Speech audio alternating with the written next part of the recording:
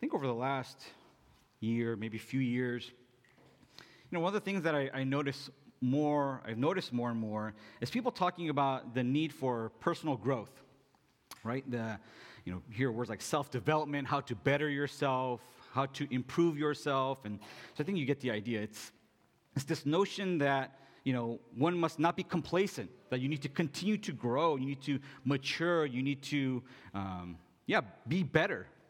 And I think especially this last year with all the, quarantining and distancing, working from home, and maybe even the extra cash that's been put in our pockets, on more than one occasion, I saw how I was really encouraged that this was a time to learn.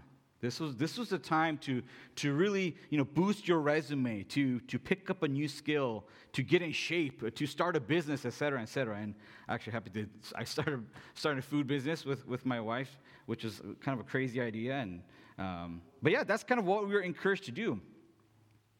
Now, you don't have to raise your hand, but how many times did someone ask you for a book recommendation? And how many times did you ask for a recommendation to learn more about something? How many times do social media, did you see someone say that, a particular lecture or an article or a book, a TV show, a movie or a podcast going on and on is a must. Like, you have to get your hand on that. Now, whether or not people genuinely care for real, lasting change, no one wants to be perceived as someone that has not grown or matured. All right? We see that even in young children, at a very young age, they want to showcase what they're capable of doing, right? And at some point, they don't want to associate themselves with babies, but they want to be with the big kids, right? I see that even with my daughter. She wants to always be amongst the big kids and kind of disassociate herself from the babies. And she doesn't, she hates it. Sorry, I said I wouldn't, use my child as a sermon illustration for every sermon, but it's kind of just kind of comes out, and I'm sure all pastor kids here would agree. Now, even with parents, there's a concern for how their child has, either met or not met certain developmental milestones, right? So we're all very desiring of growth. Among those of you who profess to follow Christ, to know Christ, when you look back at the past few years and then you see where you are today, maybe some of you have assessed even where you are spiritually, right? How you've matured as a church. But let me ask you this. When's the last time you thought of the maturity level or how mature the church is? How mature is the church? And if you've made that assessment, how did you come to that conclusion? Right? Was it based on Sunday morning attendance, the different trends, maybe a percentage breakdown? Was it, how hot or cold a prayer meeting is? Is it the children's program or the midweek gatherings? Is it, how much the members give in their monthly or weekly giving? If I actually sent out a survey, an anonymous survey, and got some feedback, I would imagine I would get all sorts of answers with such a wide range. And it would, make it impossible to actually assess how the church is doing. Now, thankfully for us, we have the Word of God made available to us to wrestle with this question of maturity in the church. And so we turn to Paul's epistle, his letter to the church in Ephesus. We see the first few chapters, he first kind of lays down this theological foundation of them mainly being the Gentiles, being reconciled in Christ and being part of this new humanity. And so when we get to chapter 4, and Paul urges the readers to walk in a manner worthy of the calling, the readers would have known exactly what he's talking about. Right? He's referring to topics like election, predestination. He's reminding them of their calling as adopted children of God, chosen before the foundation of the world. Right? This prayer of love, this really deep prayer at the end of chapter 3, that the people of God have been brought together as one, reconciled through the Spirit to God. Even a Trinitarian basis for everything. And so when we get to chapter 4, it's very hard to ignore this emphasis on unity. On unity. Just a lot of one this. In chapter 3, it says, eager to maintain the unity of the Spirit. In verse 4, one body, one Spirit, one hope, one Lord, one faith, one baptism, and one God and Father of all. So when we get to our text for this morning, starting in verse 11, we can then hone in on searching for answers to that question, what does Christian maturity, what does the maturity in the church look like? Now, this morning, we're continuing in our sermon series on revival, where we've been seeking, praying for, asking God for spiritual renewal, not just individually, but also collectively as a church and in our communities. Right? We're asking ourselves that we need to wake up. We need to wake up from our spiritual comas. And I believe God does have a word for us to examine ourselves and the church to see if there's some renewal or spiritual awakening we need to do regarding our maturity. So in our text, we see three benchmarks to Christian maturity. First is that it is relational. Second, it speaks the truth. And third, it is loving. So Christian maturity is relational, it speaks the truth, and it is loving. It's time to grow up, church. It's time to grow up. And that, I hope, is what you leave. If you remember anything, it's just that. The first benchmark of Christian maturity is that it is relational. So we must grow up relationally. So what do I mean by that? Right? What do I mean when I say we must grow up relationally? There's actually a twofold answer to that question. On one end, it means to grow up in a relationship to Christ, and one in a relationship to one another. So first, Christian maturity is relational in the sense that it happens in relationship to Christ. Meaning, he must be the goal and the purpose, but also the source of life. So he is the goal, the aim, the purpose, but also where we get our life. He's our sustenance. So when we look at verse 13, we see how the standard by which the growth of the church must be measured, and it is the stature and the fullness of Christ. Brothers and sisters, we must grow in our likeness of Christ. He must be our aim. We must walk in the Spirit and measure ourselves by the fruit of the Spirit: love, joy, peace, patience, kindness, goodness, faithfulness, gentleness, and self-control. And those of us who call ourselves here the body of Christ, that he's not just our Savior, but also our Lord, how comfortable have we gotten with our works of the flesh? All forms of sexual immorality, idolatry, our enmity, strife, jealousy, fits of anger, the dissensions and divisions, envy, drunkenness, and things like this. And how often have we told others, and maybe even told ourselves, that we're not perfect? I'm a work in progress. But deep down in your heart, you actually don't really believe that. And if you do believe that you are a work in progress, and you have identified certain areas of growth, what are you doing about it? What are the active steps you are taking to exercise the fruit of the Spirit and not succumb to the desires of your flesh? Jesus Christ, the head of our church, is not only our aim, goal, or purpose, but he is also what gives us life. And he is not just this alternative source of life. He is the only source of life. Listen to the words of Jesus, the giver of life himself. Abide in me and I in you. I am the vine, you are the branches.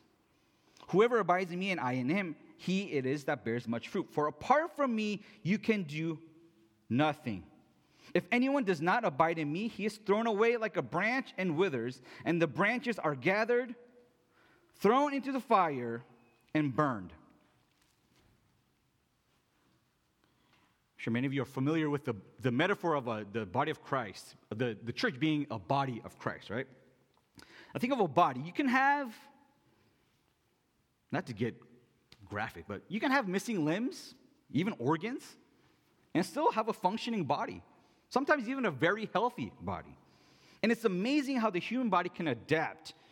I've heard of cases where there are people that are missing parts of the brain, but you would never know that because of how well they're functioning. But the images would show that the other parts would kind of step up and be able to do the function of the missing the missing part.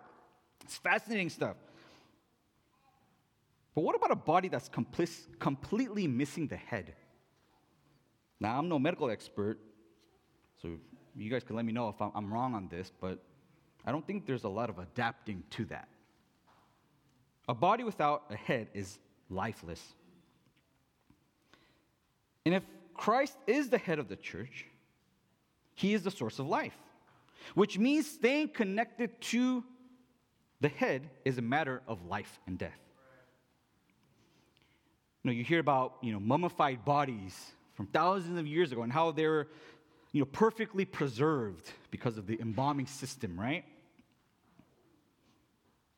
But those bodies are completely lifeless and powerless. So what are the embalming systems that give us this false sense of life that we've embraced?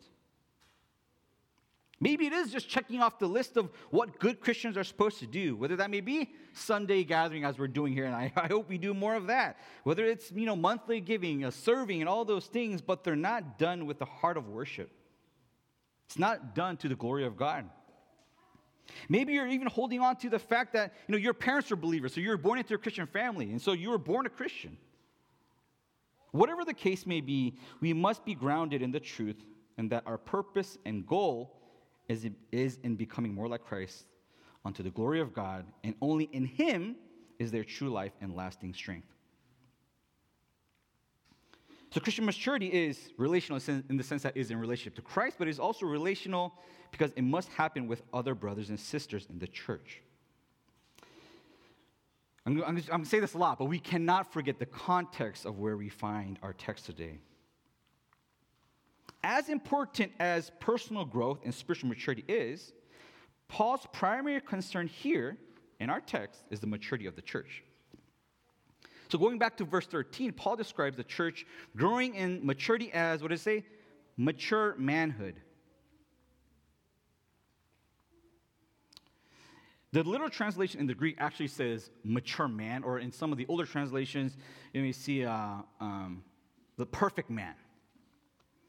But I don't know if you notice, Paul didn't say mature men in the plural. He says mature man in the singular. But also later in verse 14, while referring to those who are immature, those who are being tossed to and fro by the waves and carried by every wind of doctrine, he doesn't say child, he says children in the plural. So I believe Paul was being very intentional in describing the mature church as a mature man, a singular body, to emphasize the oneness of the body of Christ and the need for being in relationship with one another so that we can all grow in relationship, to grow together and not in isolation. You also see in 1 Corinthians where Paul talks about the feeding, that he had to feed them milk because they weren't ready for the solid food. And it's funny, he even says that, and you're still not ready, right? You're still only good to drink milk. But the context here is that they were being divisive over taking sides of who was more legit. Was it Apollos or was it Paul? So they were drawing these lines they were kind of in line with the practices of the day, where it was about who was right and who was wrong.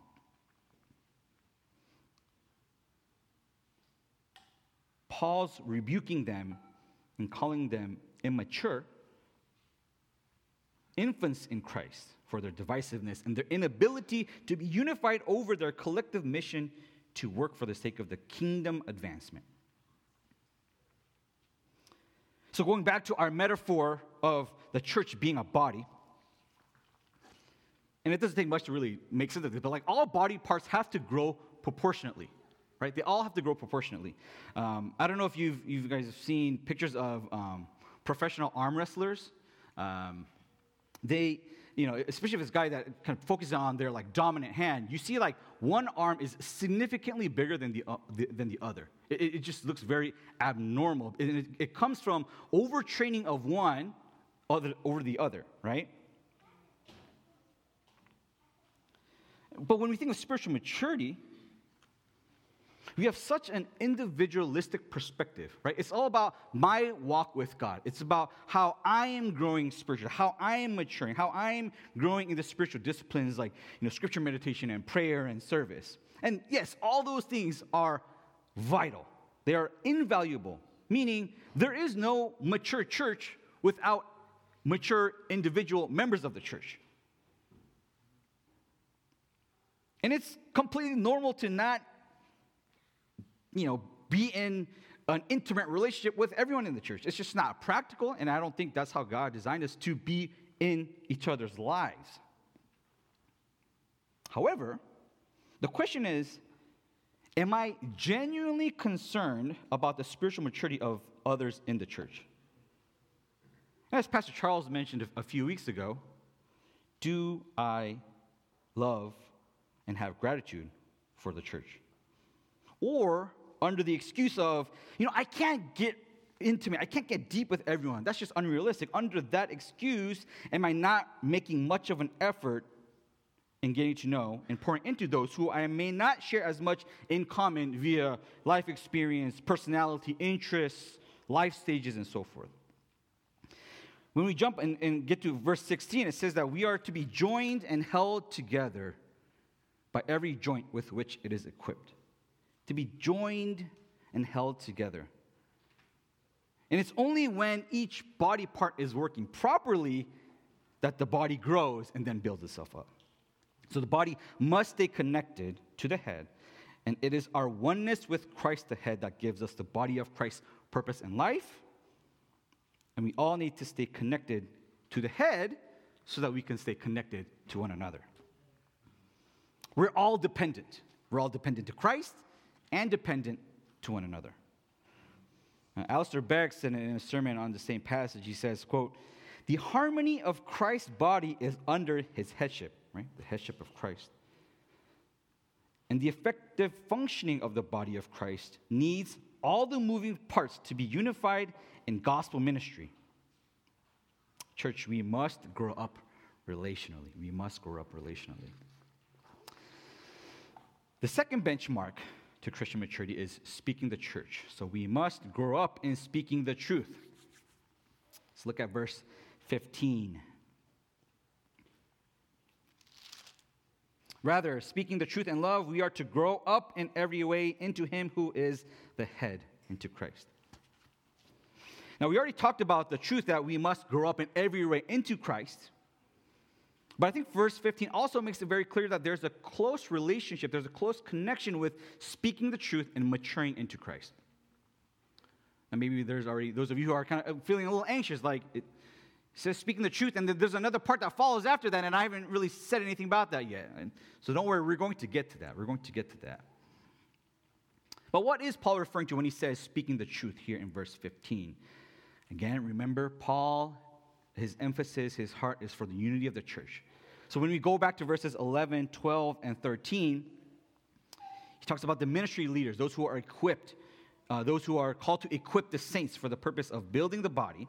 And then in verse 13, it says, until we all attain to the unity of the faith. When Paul says unity of the faith, he's not talking about someone's personal faith in Christ, like your belief, like how much you believe in God or in Christ. So it's not that faith. He's specifically talking about doctrinal truth.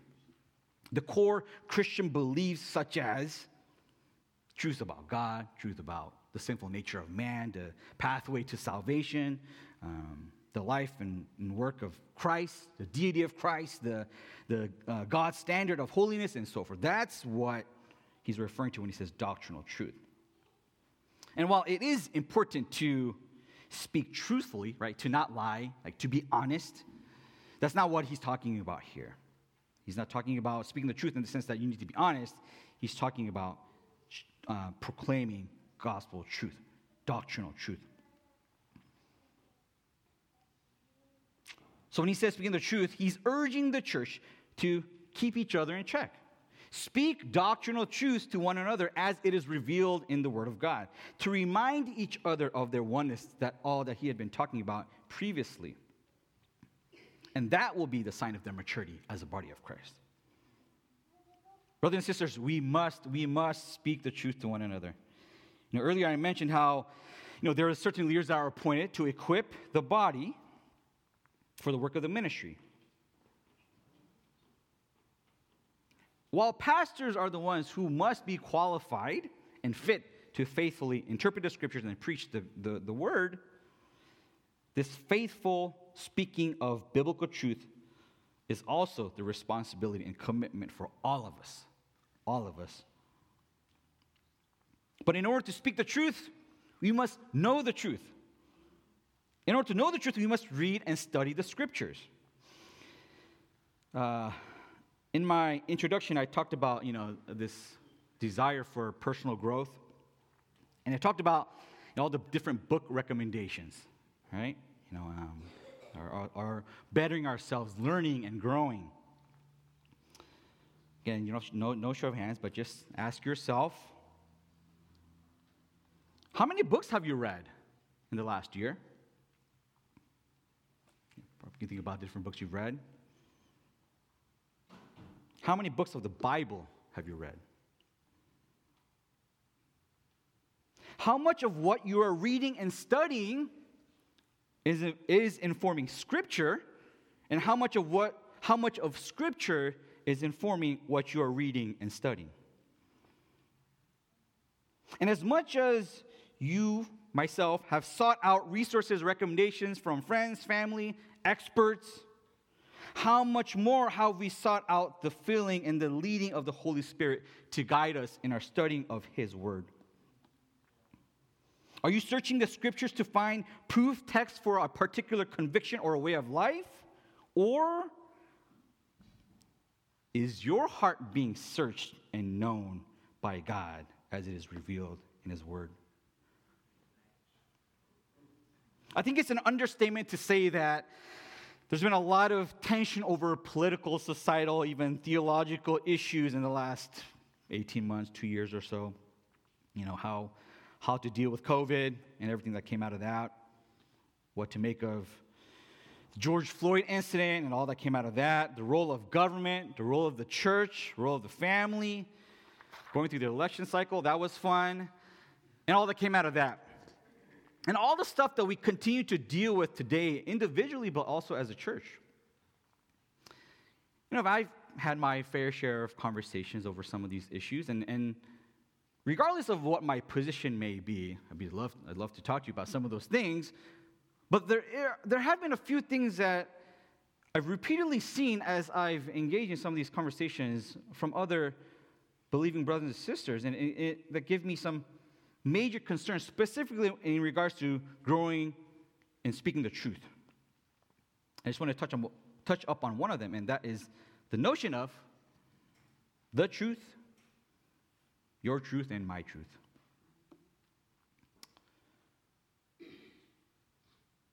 Brothers and sisters, mature Christians and a mature church must be in the business of searching the truth. And this may be difficult for some of you to hear, but there cannot be multiple truths, which means there cannot be your truth or my truth. There is only the truth. And Oprah was wrong when she said, I know I'm quoting Oprah here, but she was wrong when she said, quote, "What I know for sure is that speaking your truth is the most powerful tool we all have." That's heretical. There's only one truth. And the most powerful tool we have is His Word, through which He reveals the truth. Truth is not subjective, it is objective. Subjective truth is an oxymoron, because you cannot have contradicting truths that cannot be both validated. Words have meaning. And yes, words have many meanings, but when it is used within a sentence or a phrase or a paragraph or a letter, they have a particular meaning. Now, I personally believe that searching the truth is an important principle to apply just in making sense of everything that's happening in the world. But I most certainly believe that it is not something that can be compromised when it comes to interpreting Scripture. When God revealed His words to us through the inspired writers, through the 66 books of the Bible, there was meaning and intent behind each word and sentence.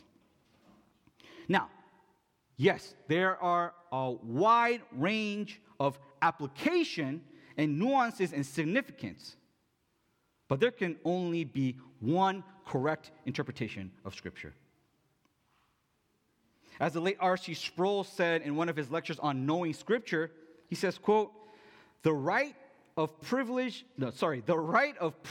interpretation carries with it the responsibility of correct interpretation.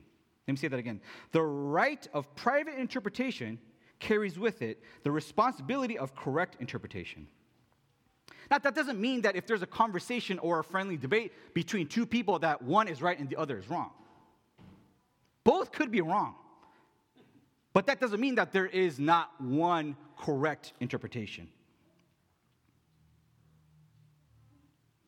You know, how many of you have gotten into some of these debates, or we can call it friendly discussions with major disagreements? Maybe even an argument. But at some point, at the end of the conversation, I won't say who it was, maybe it was you, maybe it was the other person, but you were told and it was said something along the lines of, I guess we're just going to have to agree to disagree. Now, if you're talking about, who's going to the Super Bowl first, the Cowboys versus the Lions, that's a really sad debate, but, and certainly we may all agree that maybe no one wins ever in our lifetime or ever in eternity. Lions, yeah, no. No, sorry. But all jokes aside, I believe there are a lot of issues in the church that have created lines of division. A lot of private conversations taking place mainly amongst more like-minded people, and there's not a lot of room when there are disagreements that arise for there to be searching for the truth together.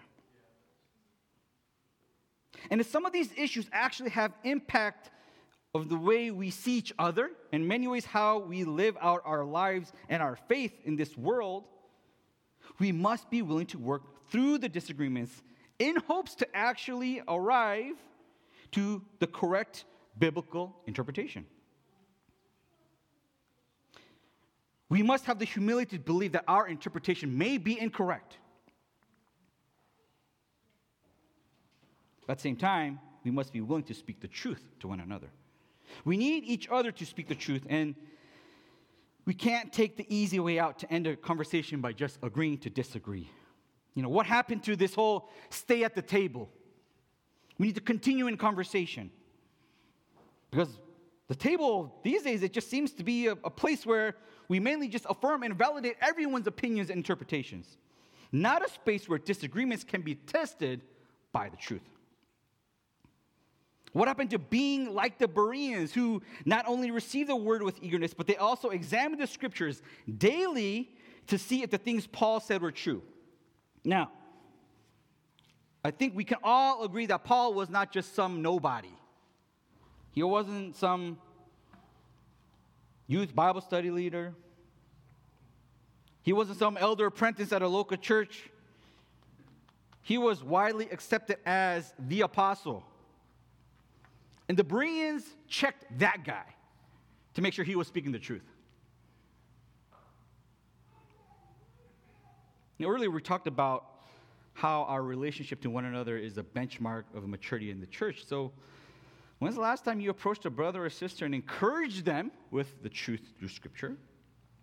When's the last time you confronted someone or someone confronted you of your sin and rebuked you through Scripture? I'm not talking about just sharing wise words with one another. I'm not talking about giving each other good advice of how to be a better spouse or better parent or better friend. Again, all good, necessary things because we are a family. I'm talking about the weighty, life-giving truth of the gospel, the doctrinal truths that we see in His Word that are not optional or just highly recommended, but absolutely, absolutely necessary for the maturity of the body of Christ. So church, maybe all be like the Bereans and grow up in speaking the truth to one another. So far, we've looked at the two of the three benchmarks of Christian maturity, as we find in our text. The first was being relational, right? We need to grow in relation to Christ and then in relation to one another. And second, that we must speak the truth and how important it is that we speak the truth to one another in the church. So this last benchmark, and hopefully it's not a surprise to you, is that it is love. Christian maturity is loving. So, church, we need to grow up in love. This expression, in love, is found 6 times in the entire letter to the Ephesians. But just in our text, in verses 11 through 16, Paul uses it twice. We see it in verse 15 where he says, speak the truth in love. And later in verse 16, he says that, as the body parts are working together, that the body would grow so that it builds itself up in love. Speaking the truth in love. Speaking the truth in love. I believe it is certainly one of the most misquoted verses in all of Scripture. Full disclosure, since we are in the business of speaking truth, this is purely anecdotal. It's not verified facts that this is one of the most misquoted scriptures, but I think on one level we can at least all agree that it is something that we hear quite a bit, this notion of speak truth in love. Truth in love. And it's not just said within church walls, but also said from Christians or Christians, those who do not profess to follow Christ. And there almost seems to be this emphasis on love. And the speaking the truth in love is used as a principle for how we to speak to one another. Right? It's more about the type of tone we should have when engaging in tough conversations. Again, Paul certainly had love for one another in mind when he wrote this letter, because he calls to unity in love. But going back to verse 15, speaking the truth in love, our context makes it very clear that he is not talking about speaking in a manner that makes someone feel good or to protect the other person's feeling. I said protecting the other person's feelings. While it is extremely important that in our conversation we are mindful of how it may be perceived, but that cannot be our main concern. When Paul uses the phrase in love, he's not talking about an emotion or a tone. It is more a matter of a manner or a motivation. Again, we have to read it in our context. Talking about unity. He's talking about there's the need for oneness in Christ and our need to resist the rebuilding of these dividing walls of hostility.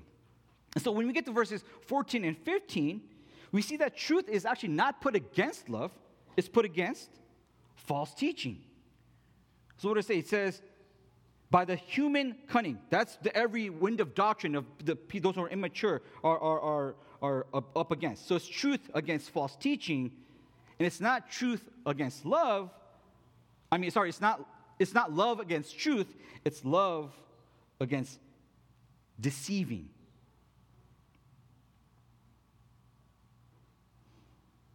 The two should not be held in tension. The two have to work in harmony. And truth and love are so closely tied together that I was even hesitant to create 2 separate sections, because I wanted to minimize the misunderstanding of the creating this dichotomy. Speaking the truth does not refer to a hardness, and love is not a softness. Right? It's not that there's a scale of truth and love and we just need a good balance. We just need a good balance when we're having difficult conversations because of how it may be perceived by others. Truth is not an antithesis of love. And as one commentator put it, quote, the truth as proclaimed should not be dissociated from love or promoted at the expense of love, while a life of love should embody the truth of the gospel. So it is our love for God which should drive our love for others, which also means God determines what loving is and what loving is not, as it is revealed in His Word. So what is love? 1 Corinthians 13, it's patient and kind. Love does not envy or boast. It is not arrogant or rude. It does not insist on its own way. It is not irritable or resentful. It does not rejoice at wrongdoing, but rejoices with the truth. Love bears all things, believes all things, hopes all things, and endures all things. As he called his disciples to abide in him, he says, if they keep his commandments, they will abide in his love. So what were his commandments? You shall love the Lord your God with all your soul, heart, soul, and mind, and you shall love your neighbor as yourself. He said we must love one another as he loved us. And his love for us, what ultimately led him willingly to the cross. Greater love has no one than this, that someone lay down his life for his friend. And that is exactly what Christ did for us. By dying for our sins, for our being made right with God, which now enables us to love one another more and more, not the way the love demands us to love one another, but as he loved us. Love is a matter of life and death, and we must take our growing up in love seriously.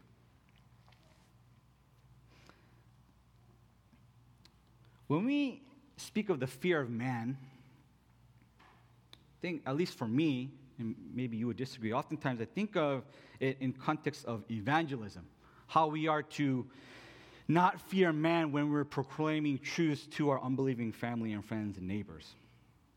But I wonder, church, again, I'm part of the church, this is to all of us, I wonder if there is actually a heavy dose of the fear of man in the church. Maybe even in our church, which prevents us from loving one another in the way that God desires for us to love one another. As I mentioned earlier, we definitely should be mindful of our words and how they're received, but more importantly, we should be concerned with how other people are received by God.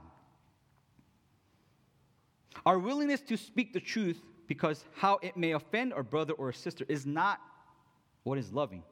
It's actually quite selfish and self-centered. And it is one of the saddest things to see when a brother or sister is living in sin, a professing Christian is, they continue to be in fellowship with the body, but there is an unwillingness from the body to clearly speak the truth in love. And the reality is that is a clear sign of lack of love.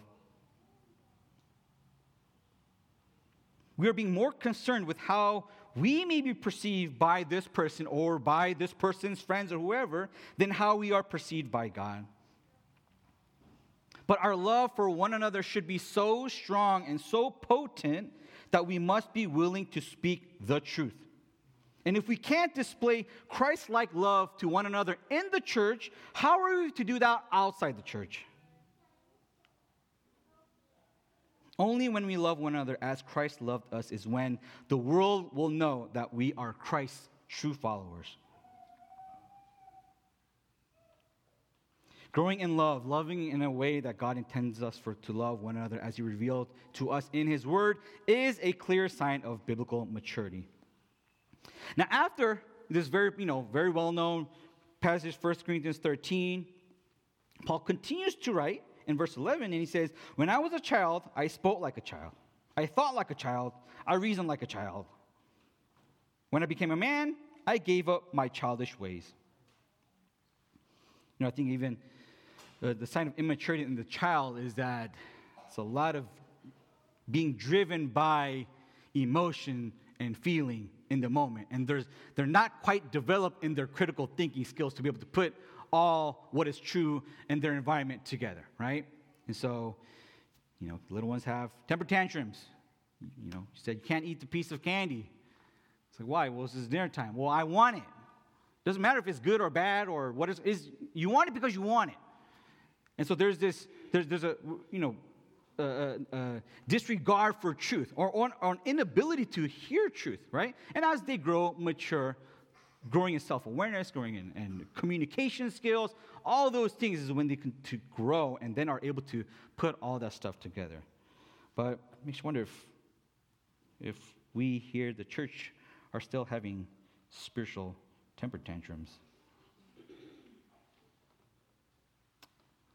I believe mature love is first self-reflective. There has to be a lot more looking into the mirror before flashing the mirror to someone's face. So yes, before we speak, let alone speaking the truth, or before we do anything, we should ask ourselves, is this coming from a place of love as Christ loved me? What is the motivation of my heart? Do I truly love this person? Or is it driven by something else? For the sake of being correct for the sake of being correct, unity for the sake of unity that is not in Christ, fear of man over fear of God, love for the sake of love. And while the human heart is deceitful above all things, through prayer, through meditating on His Word, through waiting, when we do come to that place where in your heart of hearts, this is a place of love, and God is your witness, and when our actions, what we desire to do or share is in line with Scripture, then we absolutely must speak and act boldly to one another for the sake of the oneness of Christ, for the sake of the glory of God. We must grow up in love.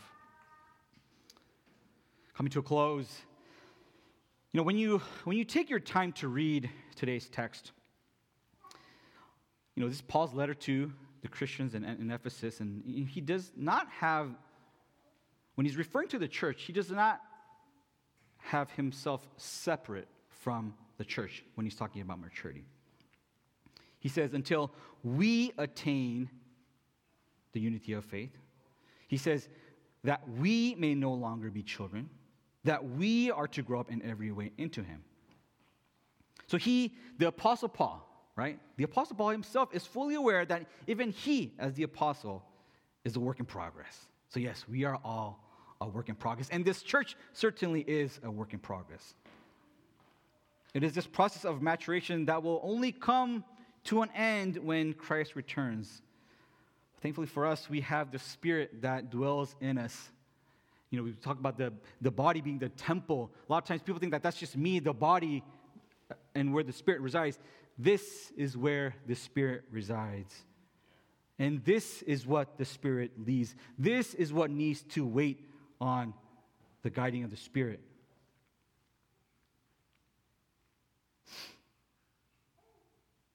We must be united in the Spirit, but also mature together.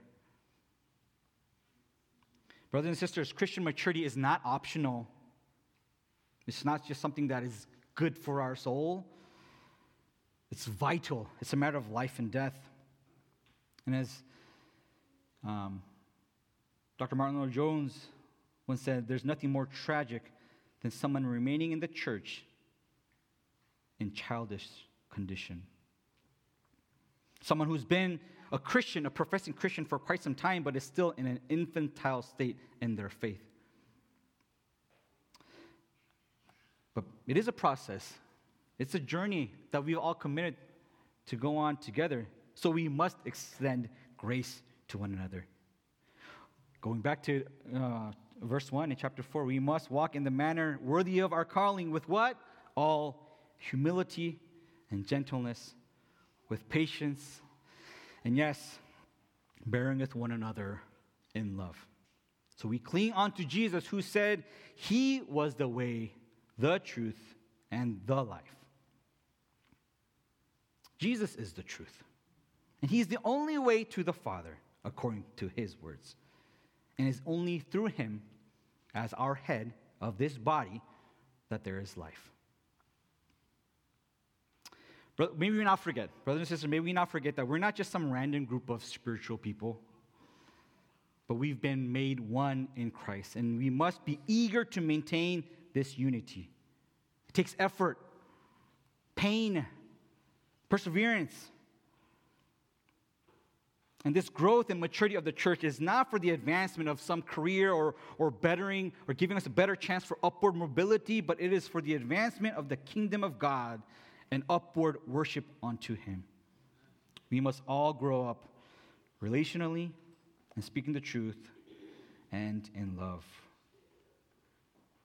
Church, it is time to grow up. Let's pray.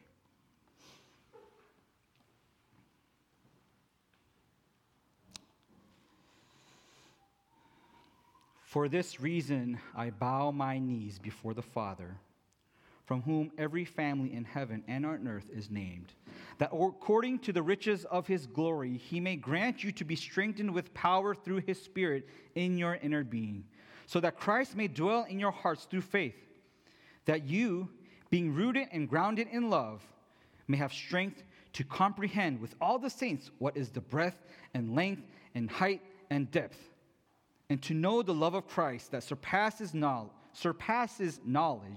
that you may be filled with all the fullness of God.